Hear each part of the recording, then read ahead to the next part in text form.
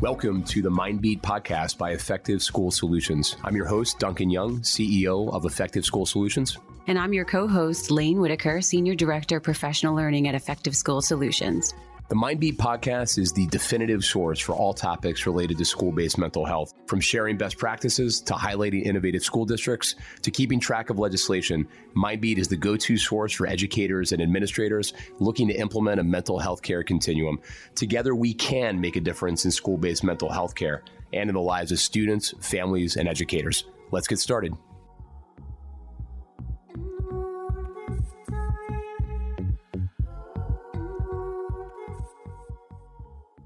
Hello, everybody. Welcome to another episode of the Mindbeat podcast. I'm Duncan Young, CEO of Effective School Solutions. And I'm Lane Whitaker, Senior Director, Professional Learning at Effective School Solutions. We are really excited to be with you today. We've got another great episode.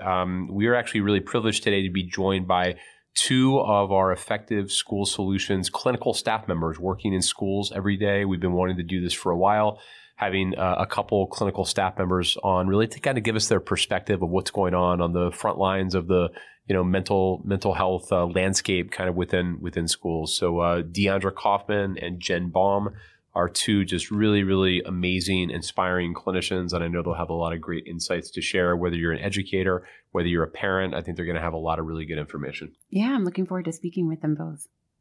So how are you today, Duncan? I'm doing well, thanks. Spring is coming. Spring is here. So what are your favorite springtime activities, Lane? Well, I told you I'm a walker. I love to just take walks and get some sun, just anything outdoor that's active I like in the spring. But what I'm excited about this spring is, I have a freshman in college. He's coming home for spring break. That's great. So he'll be home this weekend. I'm going to go pick him up on Friday from school. Fort Lauderdale. Well, he is actually. He's doing that as well. He's going to be home for just about 3 days before he heads to Boca Raton with his friends. That's good. Yeah. So he's going to do that. I thought you were going to say 3 hours. He's going to come home for 3 hours and then immediately get on a plane. He'll be home for 3 days. Then he'll be in Florida and come home. How do you feel about that? You feel good about him going down to the epicenter of spring break USA?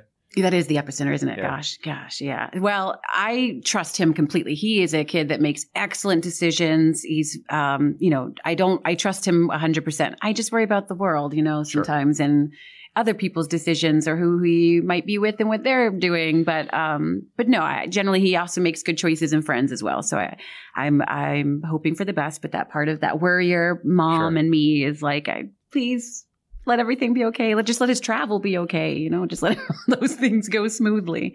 But yeah, no, I'm excited for him. And I'm looking forward to having him home for just a couple days anyway. Lane, where did you, in college, did you have any good spring break stories? What was the best place you went to, or did you travel for spring break?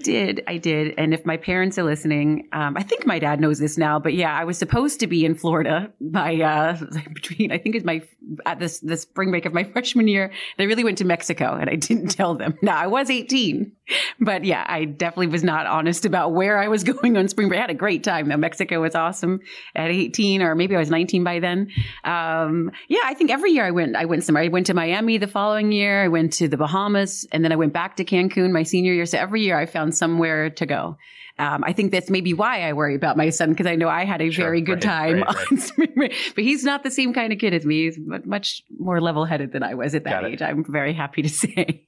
Got it. How about you? Did you do a lot of spring breaking? Yeah, never was a huge spring breaker. I think I went to Myrtle Beach one year. I went to school in North Carolina, and Myrtle Beach not a great spring break location. I feel like it was it was a little bit depressing. Now this is like depressing. This is like 30 years ago, so maybe Myrtle Beach. If we've got any Myrtle Beach listeners, I thought Myrtle Beach. Like I remember going as a little kid. I don't remember, but I just remember it being like even a bigger Ocean City, Maryland, like a lot more activities and things going on. Is that not? That was again. Now the memories have gotten hazy over the past like 3 decades. But, it just was not. It was not kind of like whatever the opposite of the epicenter is. That's what Myrtle Beach. That's what Myrtle Beach was. The anti-epicenter of spring break. Just a little bit quiet, a little bit sleepy. So, yeah. One time I was in grad school and I actually got called for jury duty the week of spring break, and so. Jury duty. not even as a actual juror, as an alternate. So that meant I had to sit through the 5-day trial and not even really be involved. And then I got dismissed before the deliberations, which was like very unsatisfying, because I feel like if you're going to sit there for the trial, you want to have a voice in kind of the proceedings, and you formed kind of viewpoints and opinions and things like that, but it wasn't to be. I have a little funny story about that. This was in my adult life. It wasn't spring break, but I was getting ready to go on vacation in, I think, back to Mexico, another place. I think we're going to Cozumel. And I got called jury duty like 2 weeks before the trip. And I was so scared that this trial would go on longer than, before would extend past my trip. So I tried everything in the world not to be selected. I was like, I think I know this guy. I don't even know. I tried everything. And I ended up being the foreman of the daggone trial. It was like a civil suit. It worked out. It lasted about a week. We came up with a verdict, or it wrapped up, and I was able to go, but I was sweating bullets the whole time. Like, let's go. Yeah. Let's get this going. No recesses. The old 10-minute deliberation. Let's, right. Right. I'm sure there's someone listening to this podcast who is kind of like, oh my God.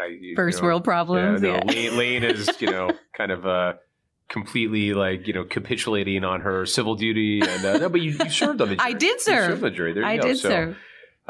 Let's jump into our top three, Lane. Let's do it. All right. So our top three today is inspired by a PBS article called There's a Mental Health Crisis Among Teen Girls. Here are some ways to support them. Back in February, there was a study that came out from the CDC that had some really alarming statistics with respect to mental health of young people in general, but with a special focus on teenage girls. And I don't have the data and statistics here in front of me, but I think 36% of teenage girls have expressed kind of hopelessness and some level of depression kind of in the years following the pandemic.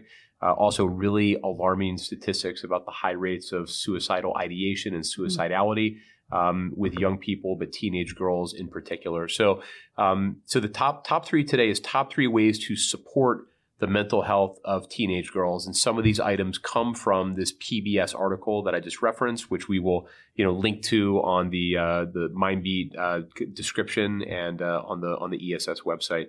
So the three things, there are about 6 things that are highlighted. The 3 that I picked out, number 1 was more emphasis on social support. This article really talks about the fact that the pandemic has been isolating, and that young people, a way to manage stress and anxiety is having a support system. And part of having a support system means having individuals that you can converse with, that you can dialogue with, that you can exchange ideas with. And the reality is that too few of our young people have that. And that's a combination of the isolation from the pandemic, but also I think the isolation that comes along with social media, and the fact that social media does result in relationships that are sometimes more surface than they are kind of authentic. So more emphasis on social support. The second one is showcasing achievements versus appearance. One of the things the article talks about is the research that's coming out with respect to Instagram and Facebook and other social media platforms, and the really negative impact it has on the body image of young people and teenage girls in particular. So this article has a lot of really good ideas about ways to really showcase achievements of individuals versus kind of their appearance. And I think that's kind of a good mindset and a good mentality we should definitely keep in mind. And then the third thing is really just kind of managing social media. Of course, social media is a tool, and like any tool, it can be used for good or for ill. It can be used appropriately, or it can be kind of overused. But this is a big challenge, and one that I go through kind of with my teenage girls right now, is just trying to set reasonable boundaries and get adherence to those boundaries. And I think what my wife and I are finding is when you kind of set the boundary too low, if you're setting that screen time limit from an hour and a half down to kind of an hour, you will hear about it from your kids, and there's definitely like a lot of like negotiation that takes place kind of as part of that. And so, I think for a parent, what that tells me is that we want to meet our kids where they are and kind of meet them halfway. But it also shows kind of the insidious effect that social media has, kind of on our young people. Because when a young person reacts that strongly to kind of like their screen time going down by 20 minutes a day, that tells me that maybe like something's a little bit, wrong with respect to the impact that this is having kind of on the teenage brain. Well, it's so interesting because really social media is not that old, right? I mean, I think I got my first iPhone in 2009, and we didn't have a ton of apps maybe till 2010, maybe, I'm guessing. Well, I guess Facebook was earlier than that, maybe the 08 or something like that. I don't know. But It's still really, young, and our previous generations never dealt with this in parenting. So, we're really this first group to even deal with social media. It's really hard to navigate, I think, as a parent. And I don't think because it's so new, I don't think we really have all the research in about how detrimental it really is. I think we're until we get like another 10 years out and really see how it's impacting their adult lives as well. I think it'll be really interesting. I think we have just scratched the surface in the research. And my concern is that we're going to look back in like 10 years when there's a lot more research out there. And we're going to be like, what did we do to the brains of our kids, right? Because we're different. Is it, in that kind of millennial or Gen X generation, we grew up completely analog. I'm always seeing on social media these little fun memes about, remember back in the day, and they showed like the old school computer with the two big speakers on the side, and it's dialing up AOL, and you've got your Game Boy out. It was like all the old school technology. So, we grew up analog, and now we're in this very digital adult life. And it's hard to navigate even for adults. Yeah, I'm definitely addicted to my phone. I'm admitted my name's Lane. I'm addicted to my phone. I'm working on it. So how is that affecting growing minds? Sure. It'll be really interesting to see. Yeah. No, I think that's right. Yeah. So why don't we get into our in the news for today, Lane?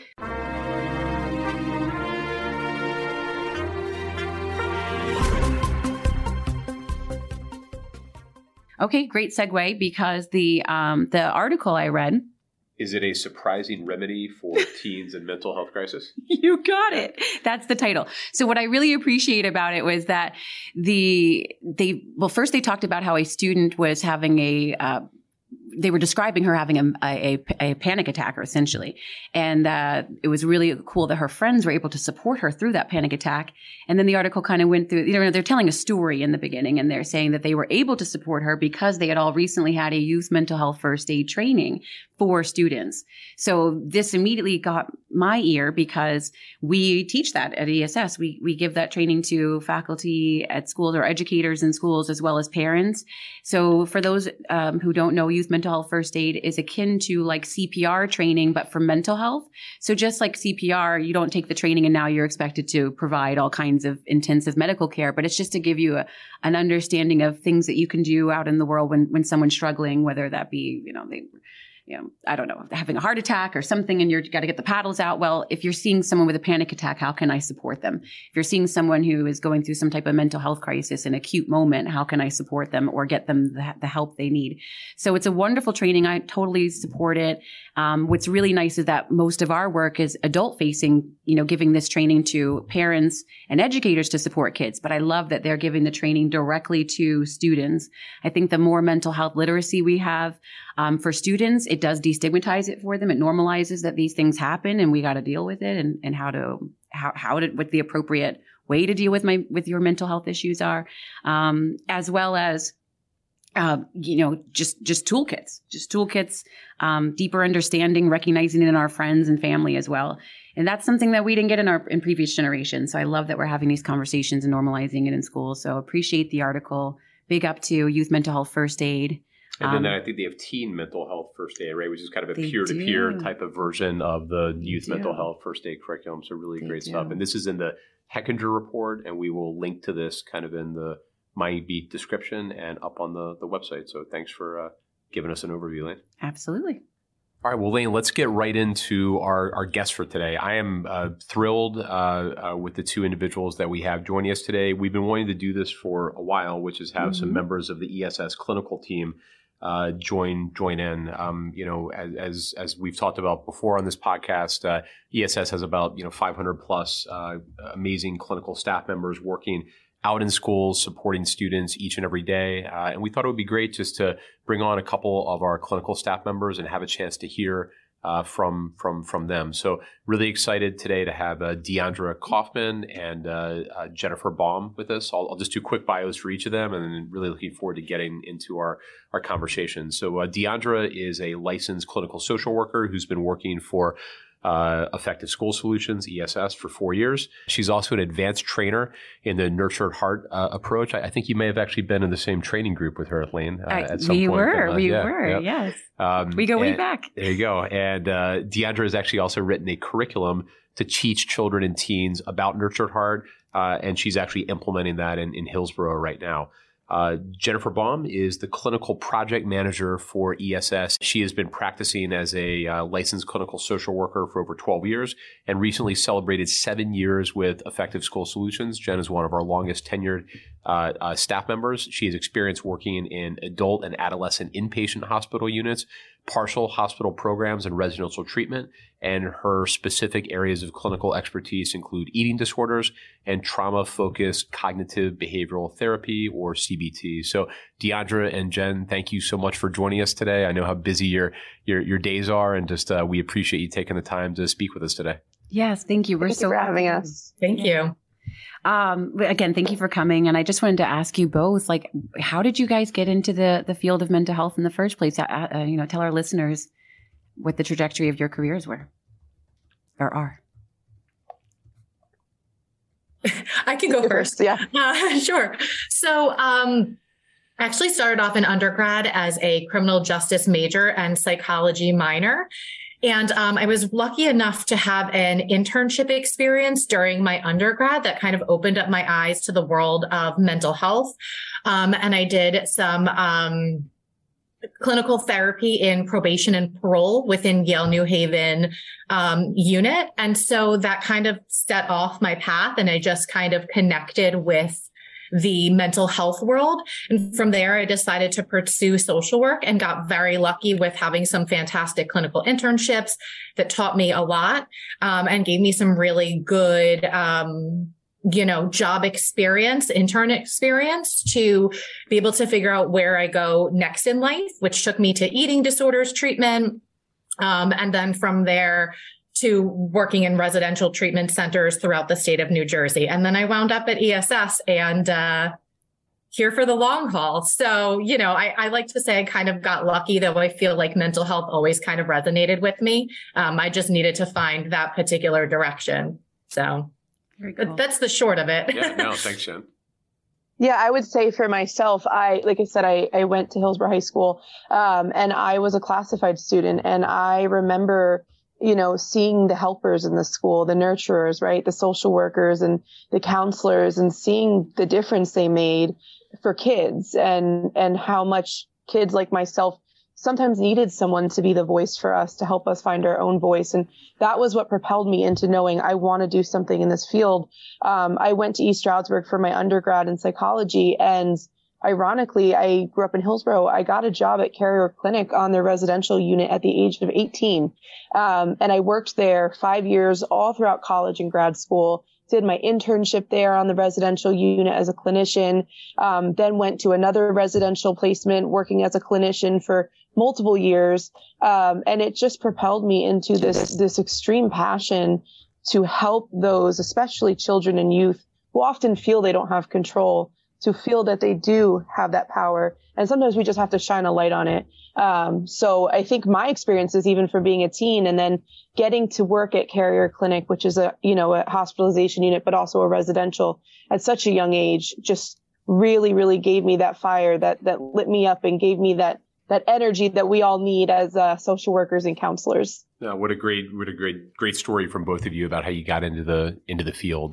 Diandra, for those who might not be familiar with Effective School Solutions and the kind of work that we do clinically kind of in schools, can you describe a little bit kind of what that work looks like? And then Jen, I'll turn it over to you after that. Yeah, absolutely. So Effective School Solutions, when I heard about, what ESS does before I came here, I was blown away. But when I actually came and I started to learn the work, I'm a lifer as well, like Jen. So what ESS does is they put, therapeutic teams, clinicians in schools that provide a safe place, a therapeutic setting for students who might otherwise need to go out of district, or who may otherwise not have the resources in their school or as many of the resources to be able to be successful, not only academically, but personally and emotionally. So the thing that I've always loved about what ESS does is that we get to work with students that maybe otherwise might be misunderstood or otherwise might fall under the grain because they don't necessarily have the ability to share what might be going on at home or what might be going on for them. And we get to help to connect with administrators, teachers, and really help to make sure that our students are heard, their needs are understood, and also be a support system for the teachers and the administrators we work with. So I think my favorite thing is just that it's not just a one-person team. You are working with so many people in the school. And while your school might have, 2 people on your team, or you might be a one-person school, we get the beautiful job of getting to form these great relationships with principals, vice principals, child study team, school counseling departments, and really work together to make sure that our students have everything they need. Well put, Diandra. Mm-hmm. Jen, anything you'd like to add to that? I think a large part of what we do is also connecting with the families as well, and really being a huge support to the families. There are so many aspects of the mental health world as well as the school-based educational world that the families are not sure how to navigate. And ESS acts as, kind of being able to bridge the gap between what the families know, what the families are unsure of, being able to link them to all the right places, whether it's within the community for mental health purposes or within the school, so that the students are getting their educational needs met in conjunction with their mental health needs. And I know that, the families are typically very appreciative of having our services and the ability to have an advocate within the district. Got it. Thanks. Thanks to both of you.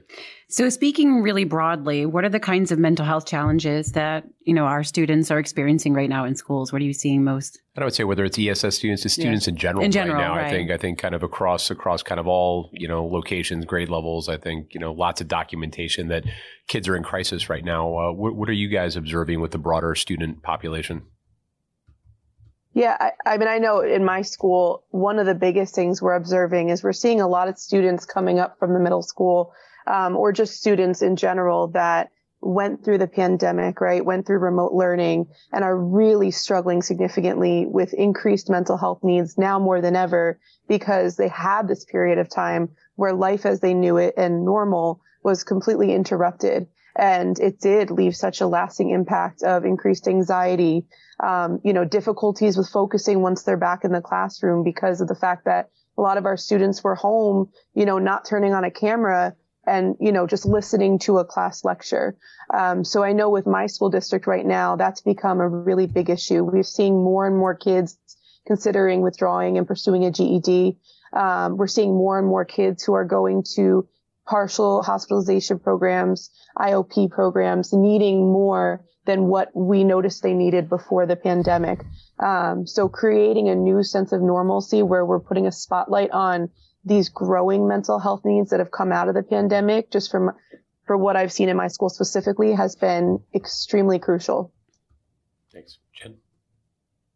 Yeah, though totally not widespread. Interestingly, we've seen throughout the entire Sayreville district an increase in students diagnosed with selective mutism. And a lot of them have been elementary aged. And I think similarly to what Diandra's point is that a lot of those students may have not had, as much school exposure, during the pandemic time frame. And so for some of them, this is their first time in a public education setting, or anxiety that may have been underlining. And now it's starting to manifest itself in different ways. So that is certainly a new trend that has not been seen over my years here before, but has, taken a pretty significant rise within this past school year. Also, I would say there's been a pretty significant rise in eating disorders and difficult relationships with food that have required additional referrals and intervention on our part. And again, some of those anxiety-based behaviors manifesting themselves in ways that historically we may not have seen them. Got it. Thanks, Jen. So, Jen and Diandra, both of you have been, I think, in the field for long enough that you've seen, I'm sure, kind of a progression, and you've got some perspective about how things have changed with both the acuity of challenges that students are experiencing, but also kind of the role of schools. So maybe we could talk a little bit about both of those. When you look right now at what you just described with kind of the challenges that students are experiencing, How does that compare versus like 5 years ago? And what has the trajectory been? Do you feel like kind of challenges are getting, I think it's pretty clearly documented that a lot of mental health challenges have gotten worse throughout the pandemic. What do you see? What have you seen in like the last 12 months, for example? Do you think things are kind of, better than, worse than, about the same than a year ago for like the broader, student population that you're seeing kind of in your schools? I would say that there's higher acuity throughout the course of this year. I know a part of my role as the crisis screener, the numbers of crisis screenings throughout the middle school and the high school have significantly increased this school year. And, that could be in part due to the increased mental health needs of our students. It could also be in part to the fact that we are now, I think, as a culture and a climate, more sensitive and in tune and aware of mental health needs, and therefore having earlier intervention, maybe taking things a little bit more seriously that were once brushed under the rug. But, as far as the students that we are currently working with from an ESS perspective, and even throughout the district, there just appears to be an overall higher acuity, needing additional referrals for higher levels of care, and just students that are struggling with more significant depression and anxiety and having difficulty coping with that. It seems like the distress tolerance has decreased a bit from where it once was. Got it. Diandra, how about you? Yeah, I love that you said that, Jen, because I was going to say the same thing about distress tolerance. We've seen over the last 12 months, the distress tolerance has become something that's been a major theme across the board with students who are struggling significantly to cope with stressors that prior to the pandemic would have been able to be managed with maybe less resources or a less higher level of therapeutic care. Another thing that we've definitely seen in the last 12 months is the theme of trauma-informed care, and how, we have these students and these staff members who went through a pandemic, and a lot of us were impacted in a lot of different ways. We have a lot of students across our school that had family members who passed away from COVID, parents and guardians. And so their entire, world has changed. And then they return to school with this expectation of being in a classroom and having to focus and doing this work. And it almost seems unimaginable. So I think that we're having to consider a lot more things than just how do we get them to sit in a classroom and focus on the material, because now you have the trauma that the pandemic has brought for not only our students, but our families, our teachers, everyone we're partnering with. That's a great segue. Earlier you emphasized the collaboration between all of the different educators and staff, administrators in your building, other mental health professionals in the building. So what would you say the ideal partnership between districts and mental health providers would look like? I would say for me, ultimately, I think it's an open understanding of we as the mental health providers in the school, we're not, the top academic specialists, right? And we're always learning and growing. I think it's just a willingness to be open and to be a sponge and to be willing to learn things, because what I've found is from when I started with ESS to now, my school and the way things are working is totally different because so much change has taken place. So I think it's being willing to be open and recognize that we can always learn and grow from each other, just like with our partners in the school. We're always growing and they're always growing in their ability to understand what we do in ESS.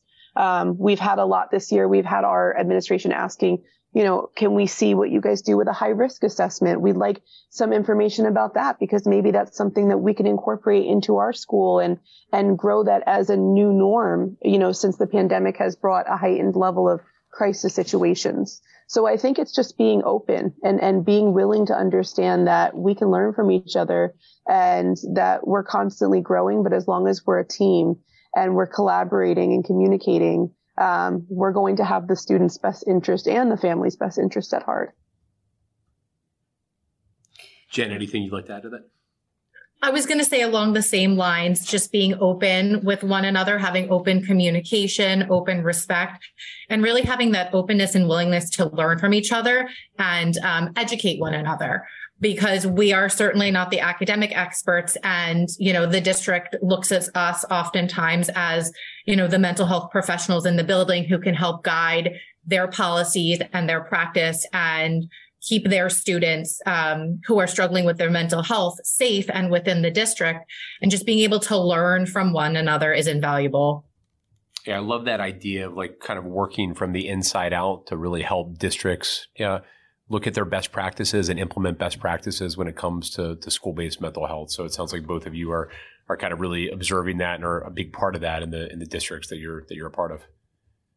Absolutely. So what advice would you give to teachers when it comes to identifying mental health warning signs and supporting students in need? So if there are teachers listening to this podcast, what are a couple of tips that teachers who are not trained as mental health professionals largely should and can kind of remember when they're going through their day-to-day interactions with students? I would say that a really important thing for teachers to understand and recognize is that behavior is a form of communication, and that sometimes we can look at the behaviors of children and label them in certain ways, and then without further investigation or referral to a school counselor or their child study team case manager, and really just try to manage the behavior in the classroom when sometimes that's the way that the children are trying to express themselves and advocate for themselves and cry out for that help that they may not be receiving. So behavior is a language and it's a form of communication. And when teachers can look at it through that lens, then they can be part of that internal system of getting the students the help they need. And again, kind of going back to that early intervention, why wait until that child has had 5 discipline referrals or until that child has completely withdrawn in class? Let's intervene early, send them to whoever is the appropriate person in the classroom so that we can get them the support that they need as soon as they can receive it. Gotcha. Diandra? Yeah, I would, and I love that. I would also add, being mindful of looking at every student, and instead of, bunching them together, every student is unique in their own ways and has their own needs. And, how one student might display anxiety in the classroom might be very different than another student. Just like what, works for one student when it comes to setting limits and setting boundaries in the classroom might not work for another student. So just being mindful of that and recognizing that, if a student has a hard time with something that the rest of the class might not struggle with. Example, if you have a rule of putting the phones up, we have a lot of teachers that have little cubbies and you have to put your phone away. And there might be that one student in the class who really has a strong emotional reaction, recognizing that there might be more to that than just, I don't want to put my phone away. Sometimes it's, I have a sick parent at home and, I need to keep my phone on me because I'm terrified of getting a text or a call. Something has gone wrong. This is an extraordinary example, but just recognizing that every child is different and not being afraid to, form that relationship by meeting them where they're at. Some kids aren't going to be as forthcoming and come right in and say, I'm having a terrible day because my mom yelled at me this morning because I woke up late and I just don't want to be here. Some kids show that, like Jen said, through their behavior, and that's how they communicate that. So recognizing, meeting them where they're at with not engaging in power struggles. For example, the back and forth, and trying to take some time to check in with them privately. I've had a lot of students share with us in our program that they get extreme anxiety being called out in front of the classroom. So sometimes taking that one example of not calling students out in front of the class, if they've demonstrated that anxiety, and being able to speak with them privately can make all the difference between them finishing the class positively or, them disengaging and having a behavioral reaction. Sure. Got it. You are speaking to the choir. I really enjoyed both of your answers. We do a lot of work with teachers, and that's very much the message we're trying to communicate, that usually these behaviors are the result of unmet needs. So thank you for those responses. I'd like to ask you the same question, but geared towards parents. I think so many parents would like to support the mental health of their children, but really just don't know where to begin. What can they do at home? What are some ways that parents can support the mental health of their children? and also recognizing any early warning signs? Yeah, so I am a huge proponent of the nurtured heart approach. And one of the things that I like to talk to our families about when we do parent support groups and we do family sessions is that at the end of the day, as a parent, you can't nurture your child's heart if you're not nurturing your own. So I actually truly and strongly, passionately believe that as a parent, it's checking in with yourself constantly and making sure that your bowl of energy is filled so that when you come home, maybe from a long day at work, you're able to still have those conversations with your child if they've had a rough day and be able to give them and be present for them.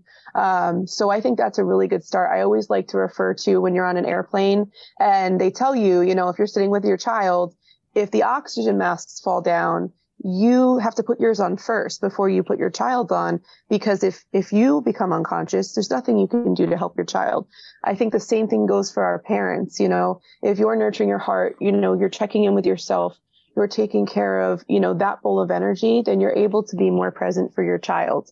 I also truly believe that having open conversations where instead of, kind of hiding from the difficult conversations related to what's going on in school, what's going on with peers, having conversations that are less energized and are more focused on connection can be a great way to really, really talk about what's going on. Because a lot of times our kids come to school, they have a million things happen with their friends, with, bullies, with boyfriends, girlfriends, teachers, and they go home and they might not say a word about it for multiple reasons. So just meeting your child where they're at, and being able to be present in those conversations and talk about those difficult things is very helpful. Diandra, would you just share with our listeners really quick what Nurture Heart Approach is? You referenced it a few times. We have talked about it. If we have some really faithful listeners, they have heard about it when we talked to Dr. Elizabeth Sylvester, who you may know also from Nurture Heart Approach. Sure. We had her on. She's got a great new book with Dr. Kat Schur that involves Nurture Heart Approach and emotional regulation. And I highly recommend it. But can you just share for our listeners who maybe didn't hear that episode, what is Nurtured Heart Approach that you were referencing? Absolutely. So the Nurtured Heart Approach is an amazing set of strategies and techniques that really help everyone, but especially parents, with strengthening their relationships with their children by truly, truly reserving your energy for only the positives, right? So recognizing the baby steps instead of recognizing the whole scene, recognizing each moment frame by frame and what's going right. And also in turn, reserving your energy for the negativity. So this really for a parent would look like being able to recognize what's going right for your child when things are positive, even if you have to create a moment of greatness yourself, and not giving those big energetic reactions when there's a negative situation with your child. And these strategies have helped parents, honestly, across the country, not only deal with conflict and tension with their children, but be able to have more positive, meaningful relationships with their children, with spouses. I use it with my husband and it works great. So, There's a book on that. Everybody. There's the NHA relationship book now. Yeah. I'm also an instructor as well, or an advanced trainer as well. So yeah. Jen, did you want to share your best advice for parents as well for, supporting their child's mental health? Sorry. Yeah, absolutely. I think creating a safe space within the home is invaluable for that open communication and that ability for mutual trust to exist. So if I always advise our family, if your children feel as though they can come to you for anything, good, bad, indifferent, then you are in the space to be the ultimate source of advocacy and protection for them. Acknowledging as a parent that we are ourselves human. And, there are going to be moments where we are imperfect, and owning that and taking accountability for that and modeling that to our children to be able to say, I probably could have handled that situation differently, and I'm sorry. Because our children deserve an apology for our sometimes imperfect behavior just as much as we request and deserve the apology from them when they're not perfect, because the reality is no one is. So, being able to model exactly what we are looking for our kids is a really important tool, and just promotes all of those skills, and reciprocity. So Jen and Diandra, just I know we're getting short on time, so a couple of kind of wrap up questions. I mean, one is, when you look at just the field of school-based mental health, if there was one kind of national recommendation that you would have for all school districts when it comes to kind of improving their mental health continuum that they're putting in place for their young people, what would that recommendation be?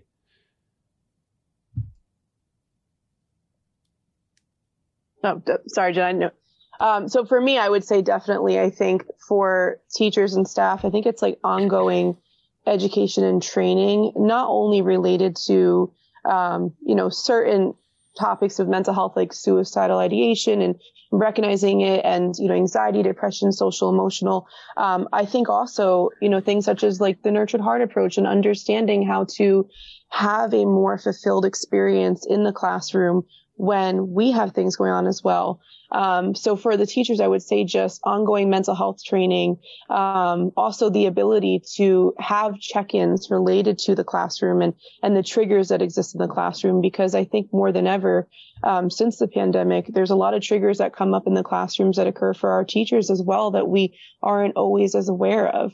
I think for the students in the school, having programs and groups and even clubs that promote mental health, promote openness about mental health, getting rid of that stigma for our students, whether they're, young or older, that talking about mental health, expressing your needs, it's no longer something to be ashamed of. And it is now something to talk about with pride, because it's a sign of self-advocacy, and it's a sign of courage and resilience. So I think having an avenue for, the staff to be able to keep learning and keep growing, but also be able to talk about these things when it comes to their own personal experiences in the school. But also having an avenue for the children and the students to empower themselves, to talk openly, to spread awareness about mental health, to do projects within the school, to be able to help other students who maybe don't have as much access to these resources to learn about mental health as well.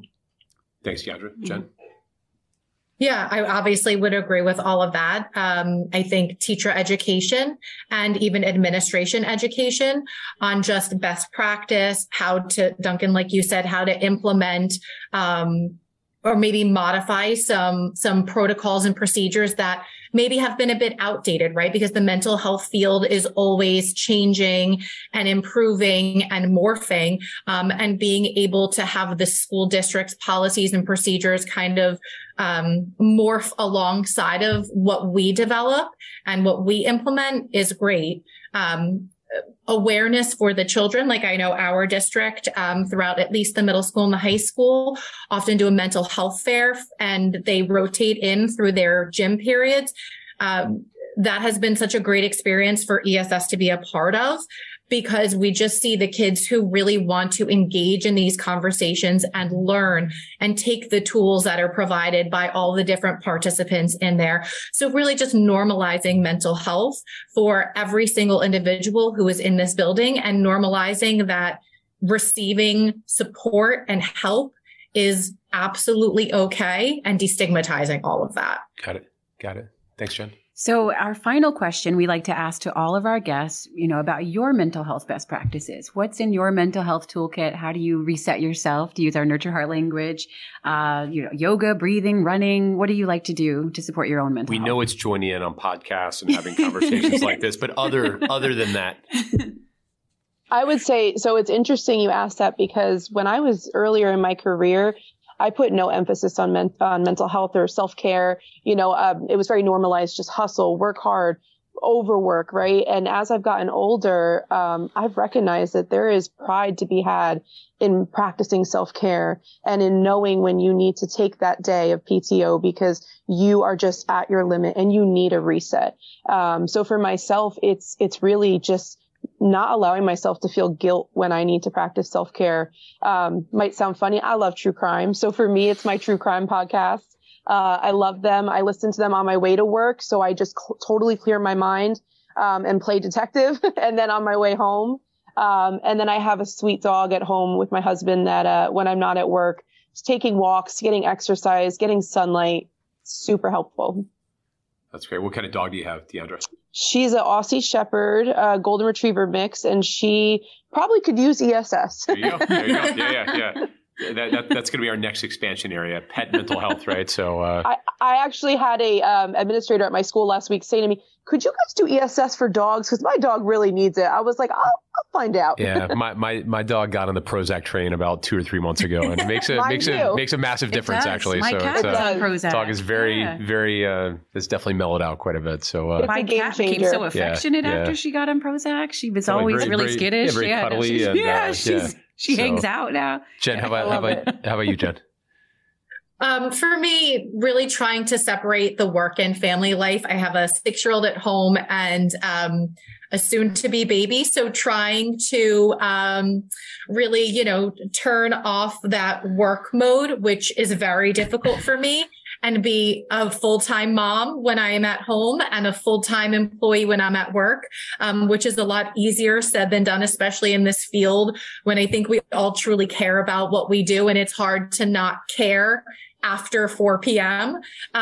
It's not a switch that's easily able to be flipped. But I think with time and practice and really seeing the importance of it and how important it is for me to be present for my son and my family, that certainly helped. And then really just having a great support system of friends and family and knowing when it's time to tap into them to kind of fill my bucket when I just don't have the ability to fill it up in that moment has also been invaluable because, this is a tough field. And if you don't, like Diandra said, if you don't take care of yourself, then we can't take care of others either. So. No, that's great. Thanks to both of you for the responses there, and just appreciate both of you and you taking the time today. I know how busy the life of a ESS clinician is on a day-to-day, hour-to-hour, week-to-week basis. So just thanks to both of you for the amazing work that you're doing on behalf of kids and for taking time out of your busy days. Of course. Thank you so much for having us. So good to see you both. Anytime. Thank you. Great. Lane, what inspired you today, or this week rather? This week. Or today. Your choice. I'll say this past weekend. I am traditional. I think it's actually more than the weekend. It's a trend being this whole winter that I am starting to become a winter beach person. I love the beach. I'm all about summer beaching. One of the things I love about living in the Philadelphia area is I'm only an hour from the closest beach. Lots of day trips, try to stay as often as I can. It's very therapeutic for me, but I was really only utilizing the beach maybe the end of May, June through early mid-September. I can go later into September now that I don't have a child at home. But I was really missing out. It turns out that winter beaching is great. Just getting that sunlight on my face if it's a nice day. Once you bundle up and the water still has all the same therapeutic qualities that it does in the summer. It feels great just to be near water, just to go to a restaurant and sit by water, or eat near water. Love it. So I'm inspired now to take advantage of wintertime beaching. Excellent. Mm-hmm. Excellent. So yeah, I was really inspired by our time today with Jen and Diandra, right? Mm-hmm. So I just feel really privileged every day to be able to work with just such amazing mental health professionals. I think the commitment kind of and passion that they really kind of demonstrated for the work that they're doing on behalf of kids, I think was just awesome. So that was my daily inspiration. Yeah. So.